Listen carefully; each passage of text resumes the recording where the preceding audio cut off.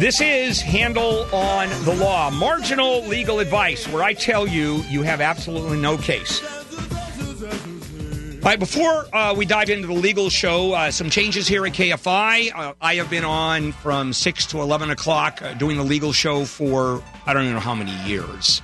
And frankly, I'm kind of sick of talking to you from 6 to 11 o'clock. So changes are afoot. And starting April 27th, the 6 to 8 o'clock hour will not be Handel on the Law. It will be Home with Dean Sharp, who's already heard 9 to 11 on Sundays, but he's coming aboard 6 to 8 o'clock to talk about your house. And Dean... always happy for your leftovers. Yeah, you know what that is? Whatever you leave behind. That's fair. That is crumbs, isn't it? It is. Yeah, no, that's true. Anyway, the show will be all about crumbs. It'll be about building, right, where you can take the scrap. It will be about installing toilets where you can take the extra gasket. Here we go. That little pieces. This is why. It will be about you buy a box, a Delta faucet. The faucet goes in. You get to take the box itself. I think it's pretty clear why you are not hosting the home show. So a little bit about the home show. It's everything you just said and more. And more. So people who don't know, who don't listen to 9 to 11, it's kind of a neat show. Do you want to spend 30 seconds describing it? Well, we're doing pretty much, as far as I know, the West Coast's only home design and renovation radio show. And so a lot of people have missed out on that mentoring of what to do with their homes. A lot of people have never heard a designer talk to them about their home's potential. So we do everything from the high art stuff and here's how we can rewrite the story of your house, all the way down to how are we going to fix that hissing, leaky toilet and everything in between. All right, so that starts April 27, 6 to 8 o'clock, and then that's 6 to 8 o'clock a.m., and then I follow with Handel on the Law from 8 to 11. It's going to be bizarre. It's going to be fun for people to tune in and hear a friendly, sane voice at 8 o'clock. Yeah, they're not going to know what to do with themselves. Okay, let's go on with the show. Now, as a big fan of the death penalty, I've been supremely disappointed with the Supreme Court's views, both state and federal, dealing with executions. Well, here's the latest. There's an inmate, this is Texas, who was part of a band of prison escapees known as the Texas Seven. And during his escape, he went out and killed a couple of people. So he was, guess what? Death penalty now applies. And so just as he was about to go into the death chamber, as he was about to have the lethal injection rendered onto him, the state Supreme Court held it up, said nope, and here's why. Because it was a religious argument he has. Now, not a religious argument saying God doesn't want me to die. God loves life. That generally doesn't fly. But it had to do with everybody is allowed to have a clergyman or woman in the death chamber, not just outside as a witness, literally in the death chamber with an inmate. And there's only two kinds that are allowed, and they are Muslim and Christian. No Jews, interestingly enough. Well, Jews don't normally get the death penalty anyway. But guess what? He's a self-proclaimed Buddhist. And he said, I want a Buddhist. And they didn't have a Buddhist. So he got his stay based on religious discrimination. The court wrote, and this is the U.S. Supreme Court, not the Texas Supreme Court. The U.S., because Texas just wants everybody dead. Brett Kavanaugh, the newest Supreme Court justice, wrote, as this court has repeatedly held, governmental discrimination against religion, in particular discrimination against religious persons, religious organizations, religious speech, violates the Constitution. Wow. So there you go. Oh, and I stand corrected. Their religious advisor in the viewing room, which is adjacent to, not in the death chamber. So I stand corrected on that one. But no Buddhist, no execution. It's fine. So what does Texas do? They give him a Buddhist. They haul in a Buddhist, and the only thing he can argue is, I just had a change of heart. I've become a Unitarian. That ain't going to fly. All right, let's take some phone calls. Lisa. Hello, Lisa. Yes. Yes, ma'am.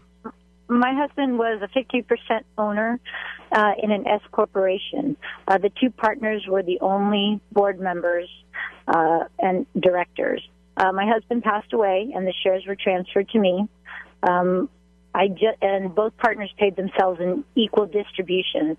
I just found out that the remaining partner has been paying himself distributions and making an equal check labeled as distribution in my husband's name back to the company's credit line, because credit line. So as distribution, but were they made out to your husband's estate or to you now, or they were made out to the company?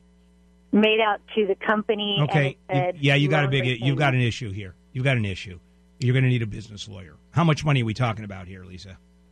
$100,000. Yeah. Oh, yeah. It's definitely time for a lawyer. Can I take it to the county or to the district attorney? No. It's a civil issue. It's expensive. Yeah, it is. It's expensive, but you have to do it. You have no choice other than you're not going to see any money. Never. So you take it, and there may be statutory attorney's fees probably under these circumstances, but that's why you want to go to a business lawyer and just sit down and try to figure out what this is all about. I mean, you have no choice at this point, for sure. Jacob. Hi, Jacob. Hi. My wife has had braces on for 15 years. Her teeth are rotting out. The dentist doesn't want to seem to do anything. Can she sue him? Wait a minute. What is she doing with braces for 15 years? That's what we've said. We've gone to other dentists, and they said they can't touch it. Wait. You've gone to all the dentists. When was the first time after the braces were installed that you then went to a dentist? How much time elapsed? I'm not sure. I just know she's had braces on from the same dentist for 15 years. And has gone to the dentist for 15 years. Same dentist. All right. When is the last time she went to the dentist? The last time she went to a different dentist was just last week. Okay, last week, who won't touch it. But the first dentist, the one who installed it, when was the last time that she went to that dentist? Oh, 2 weeks ago. Okay. He's still working on it. And he won't touch it. He won't remove the braces, right? Because he said that they're almost finished. The teeth are almost straight now, but now they're rotting. After 15 years, the teeth are almost straight? Yep. All right, you've got a huge dental malpractice case on your hands, I think. You go to a dental malpractice attorney. It's a medical malpractice attorney who has done work with dentists. Boy, that's really clear cut. I mean, that is who the hell keeps braces on for 15 years and the dentist says, you're almost straightened out. Huh? This is Handel on the Law. Welcome back to KFI AM 640. More stimulating talk. Bill Handel here. This is Handel on the Law. Marginal legal advice. Vince. Hi, Vince. Welcome to Handel on the Law. Hello, Vince. Hey, you there? Yes, sir. There we go. Quick question. My fiance was thrown into a pool and had a frat party, broke her neck in like 3 different places. Wow. And yeah, it's pretty brutal. And but she won a personal injury settlement for $990,000. And what happened is the guy showed up at court with an attorney, then fired his attorney, and then fled to New Mexico and became a cop. So we just found him a couple weeks ago. And I just wanted to know what's the process of getting the sister judgment. How long that's fairly easy. That's fairly easy. What you do is simply have New Mexico recognize the judgment as a New Mexico judgment. It is a procedural matter. It's simply paperwork. No one's going to fight it. They can't say no.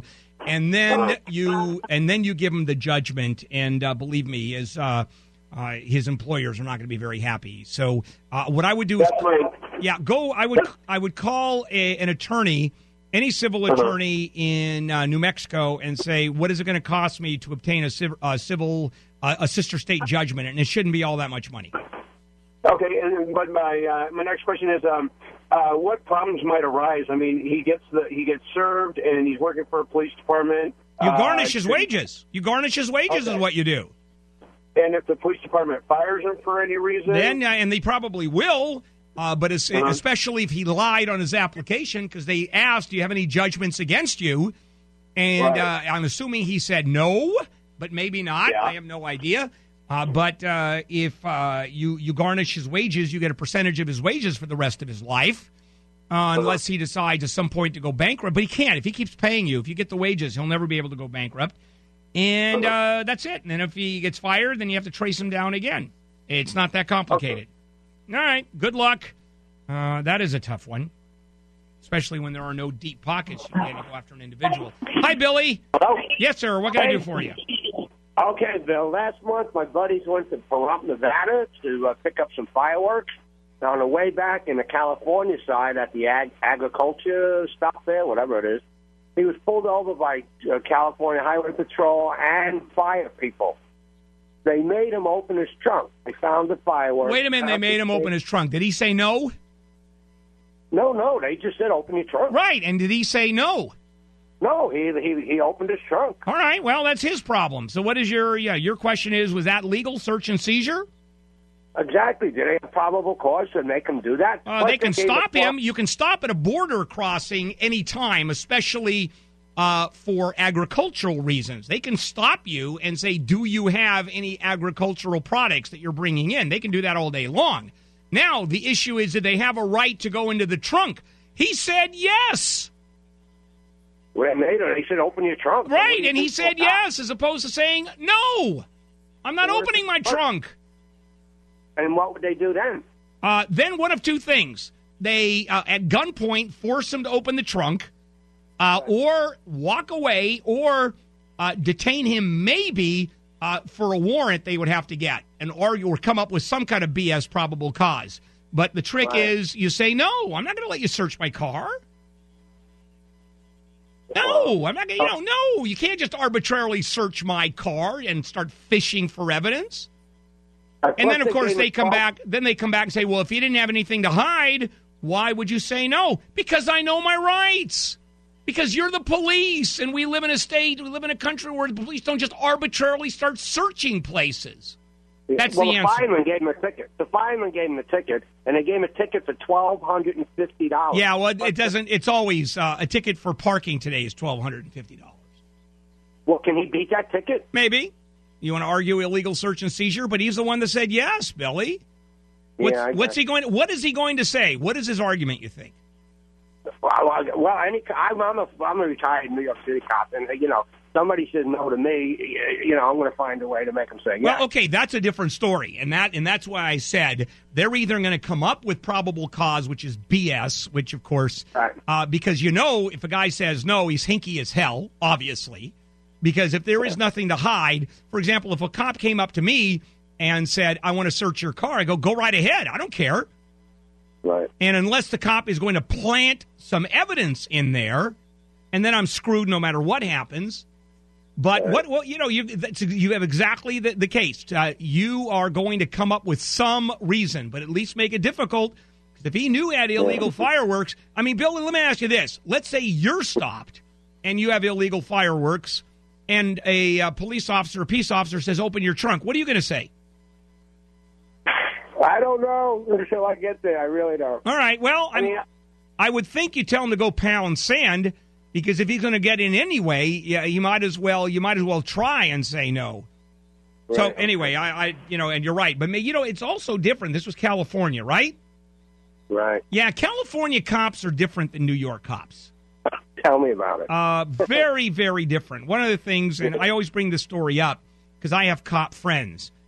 Saying if anybody, for example, tries to bribe a cop, you hand over a driver's license with a $20 bill connected to it or attached or anything else, you had better have an out-of-state driver's license. And the cop will say, we don't do that here. If you have a California driver's license and you try to slip them $20, you're in handcuffs. Now, in New York, you can hand them $20, and he'll ask for more and give you change. That's right. They used to say 10 in the corner to cross the bridge. Yeah. All right. 25 cents and $10 fine. Yeah, I know. That's Billy. Sounds like a New York cop, doesn't he? Sounds like a retired cop. He does. This is Handel on the Law. But if it's the drugs, the women, the wine, the weed, the love that took everything I owe, just take it all, and tell the ones you love them, teach only what you know, and you better know it. We drove from coast to coast down to New Orleans where the levees broke. 'Cause you were tripping, I was driving, you were running, I was hiding. And welcome back to KFI AM 640. More stimulating talk. Bill Handel, Saturday morning. And welcome to Handel on the Law. Marginal legal advice when I tell you have absolutely no case. Phone numbers, 800-520-1KFI, 800-520-1534. We still have a few lines open. Hi, Glenn. Yes, Bill. Yes, sir. Onwards we go. What can I do for you? I'm going to talk with you. Thanks. I got a small claims case I filed, and the quick scenario is I do carpentry work, and this woman I've done work for in the past, she called me to do more work, and she had a designer she hired to remodel her kitchen. Apparently, she paid him a lot of money to pay everybody, all the other contractors. So this woman called me to do the work of some texturing carpentry work. How much money? How much money are we talking about? The particular there's three separate jobs. I don't care how much total. How much total is owed to you right now? $1,400. Yeah. Well, here's the problem you've got, and that is anything over $500 have to be a written contract. Now, do you have individual jobs that are under $500 each? No, they're all right about $1,000. You got a problem. Each. I would still sue in small claims court. I would sue her and him and see if they argue the $500 contract. If they do, you're gone. But at least you're going to be. Right. But at least I would try. At least get them in front of the small claims judge, and they may or may not want to settle with you because the last thing a designer who's busy wants to do is spend an entire day in court. Okay. All right, try that and see what happens. Gloria, hi Gloria. Welcome to Handel on the Law. Gloria, you there? Yes. Yes, ma'am. What can I do for you? Okay, have a question about probate. Yes. Have investment property, switched out of my trust into my name in order to refinance if they required that. And now I need to switch it back. My son is real irritated with me that I haven't done it sooner. What is the procedure? You just transfer it back into the trust. But do I need an attorney to do that? Well, how much money are we talking about? One house at $600, one house at $700. Probably not, because you took it out of the trust, and all you do is write a quitclaim deed from you back into the trust. Okay. That's it. And then that's all you do. Do I have to have that recorded? Yes. It's a deed. It's a deed of trust. You have to have it recorded. Okay, and I don't need an attorney to do it. I don't think so. And what are the court costs? Not much. It's just a transfer fee, and it's not very much. And it's not court costs. It's a recording cost. And that's it, because my son is telling me it's 40%. No. He's probably talking about some tax issue. It's not 40%. How can it be 40% of the value to transfer property back into a trust? Well, that's $600,000 is going to cost you, what, $250,000 to transfer a piece of property back into a trust? Right. Your son's an idiot. Yeah. Okay, there you go. It's, wow. No children are ever idiots, are they? Absolutely not. Mark. Yes, sir. What can I do for you? Hi. I was working for two individuals for about 30 years. They never paid into my Social Security, and you can already tell me till your end of time that I'm stupid, so I wanted to know if I can approach Social Security, pay them back kind of like a lump sum that I accumulated to reinstate it. Maybe. I think you can. You call the folks at Social Security.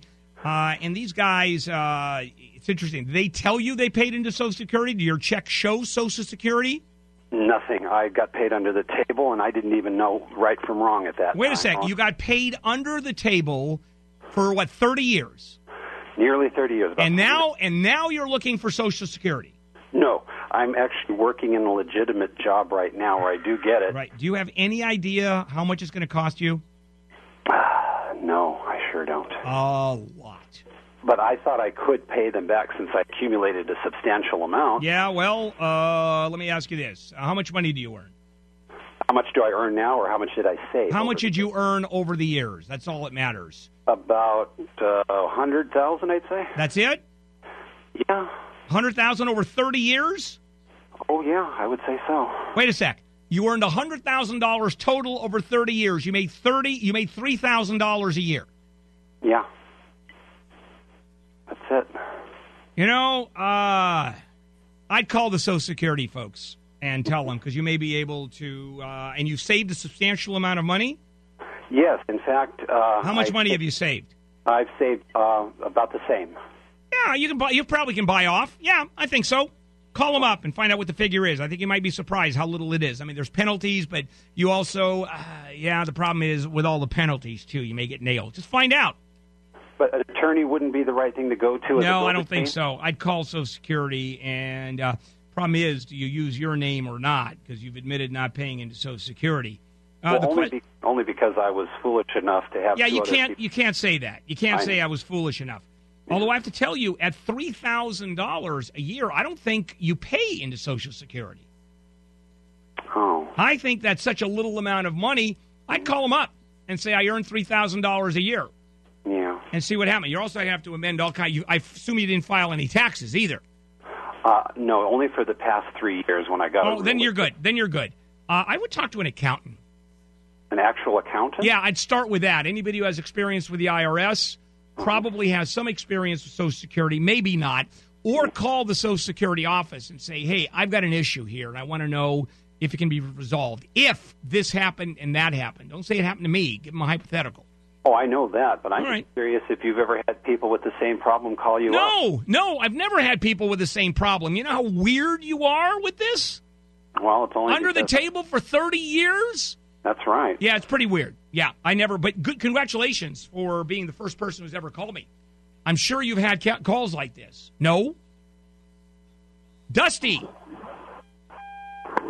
Hello, Dusty. Hey, Mr. Bill. Yeah, get off the speaker. If you're on a speaker phone, this is not good.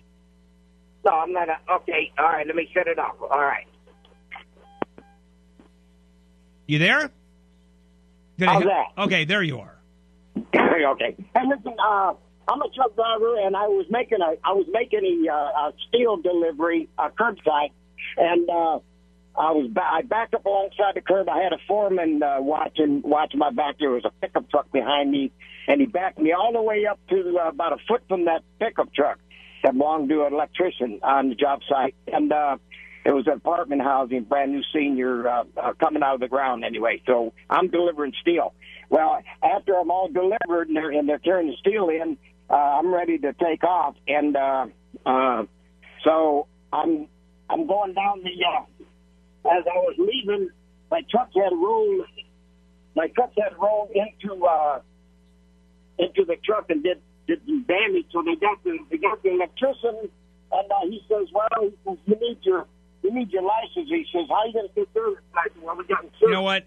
You know what? You're cutting out so much that the call just doesn't make any sense. But it sounds like I'm going to answer. You have no case. My truck rolled into another truck, even though he backed me up to within a foot. Okay, I don't care if he backed you up to within an inch. You can't hit the guy. And you do, you're going to get nailed. How about that for an answer for a question that I didn't understand? This is Handel on the Law. I'm a match, she kerosene. You know she gonna burn down everything. She's an arsonist in her pastime, and I've been burned for the last time.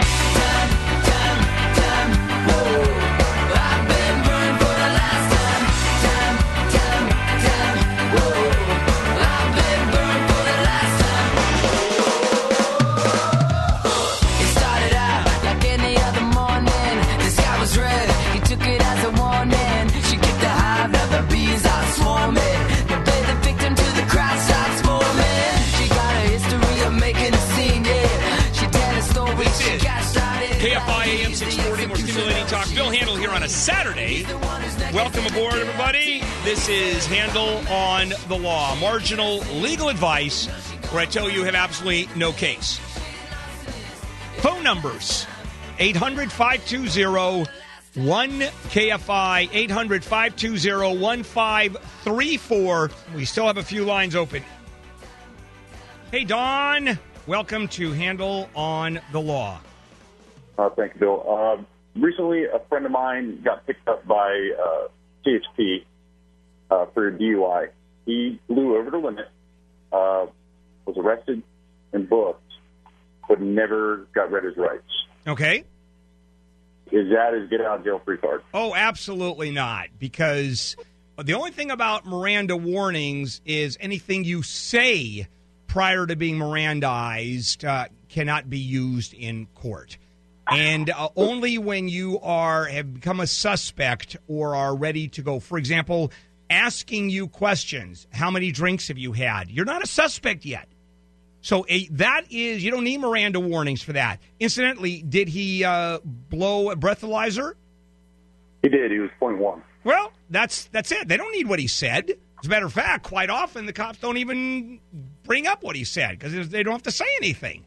They're not using what he said. They're using the fact that he blew 0.1 on a breathalyzer. So, no, he's screwed. Okay. All right, there's the answer. No, Miranda warnings are what you say. Anything you say can be used against you. That's a Fifth Amendment issue.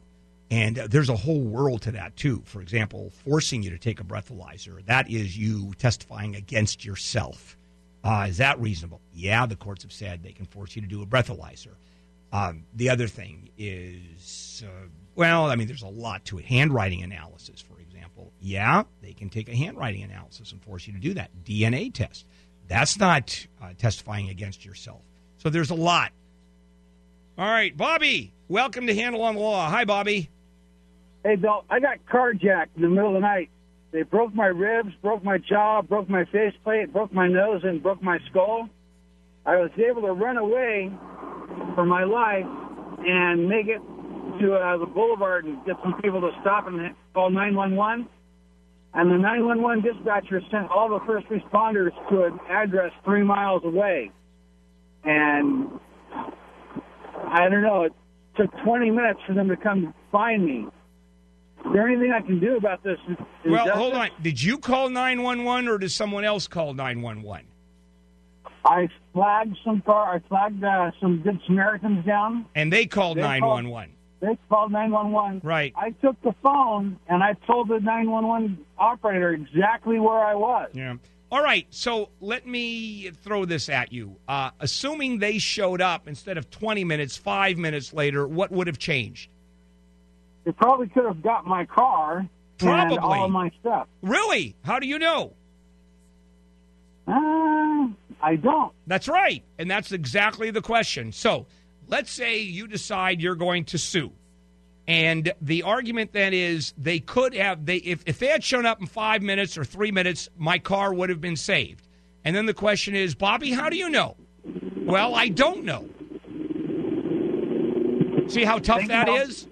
Yeah, the I don't know makes it very, very tough, as in, how about this? Impossible. Xavier. Hello. Yes, sir. What can I do for you? I'm interested in going bankruptcy, and I would like to know, I owe approximately $30,000, and would that be enough money to start a bankruptcy? Sure. thing? It depends on a whole lot of factors, Xavier. It depends on how much money you have in assets beyond owing $30,000 and what kind of income do you have, and if it's credit card debt, what was the time what time passes between filing the bankruptcy and the last time you used those cards. So all of those factors. So are you working, Xavier? I am working, How sir. much? And how much money are you making? I make $25 an hour. Yeah.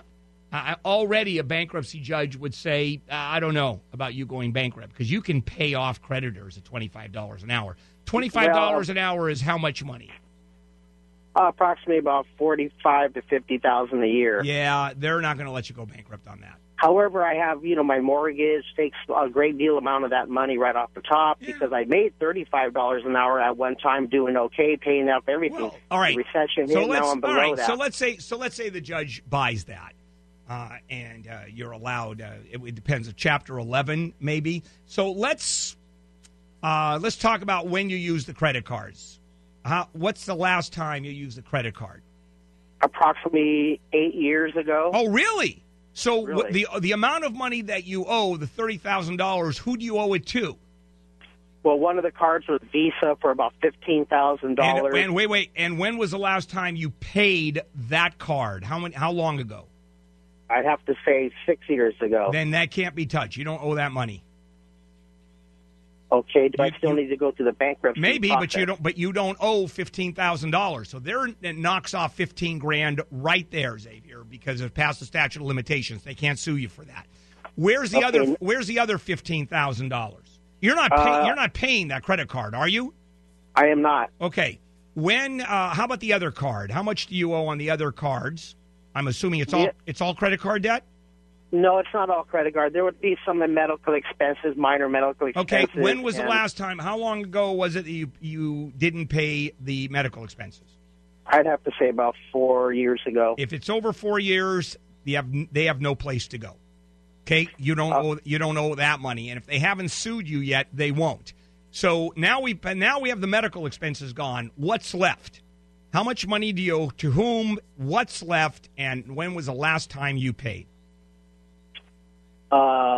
That's pretty much all. Xavier, you don't owe any money. Okay. You do not owe money because they're all past the statute of limitations. So there's nothing to go bankrupt on because you don't owe the money. All right. This is Handel on the Law.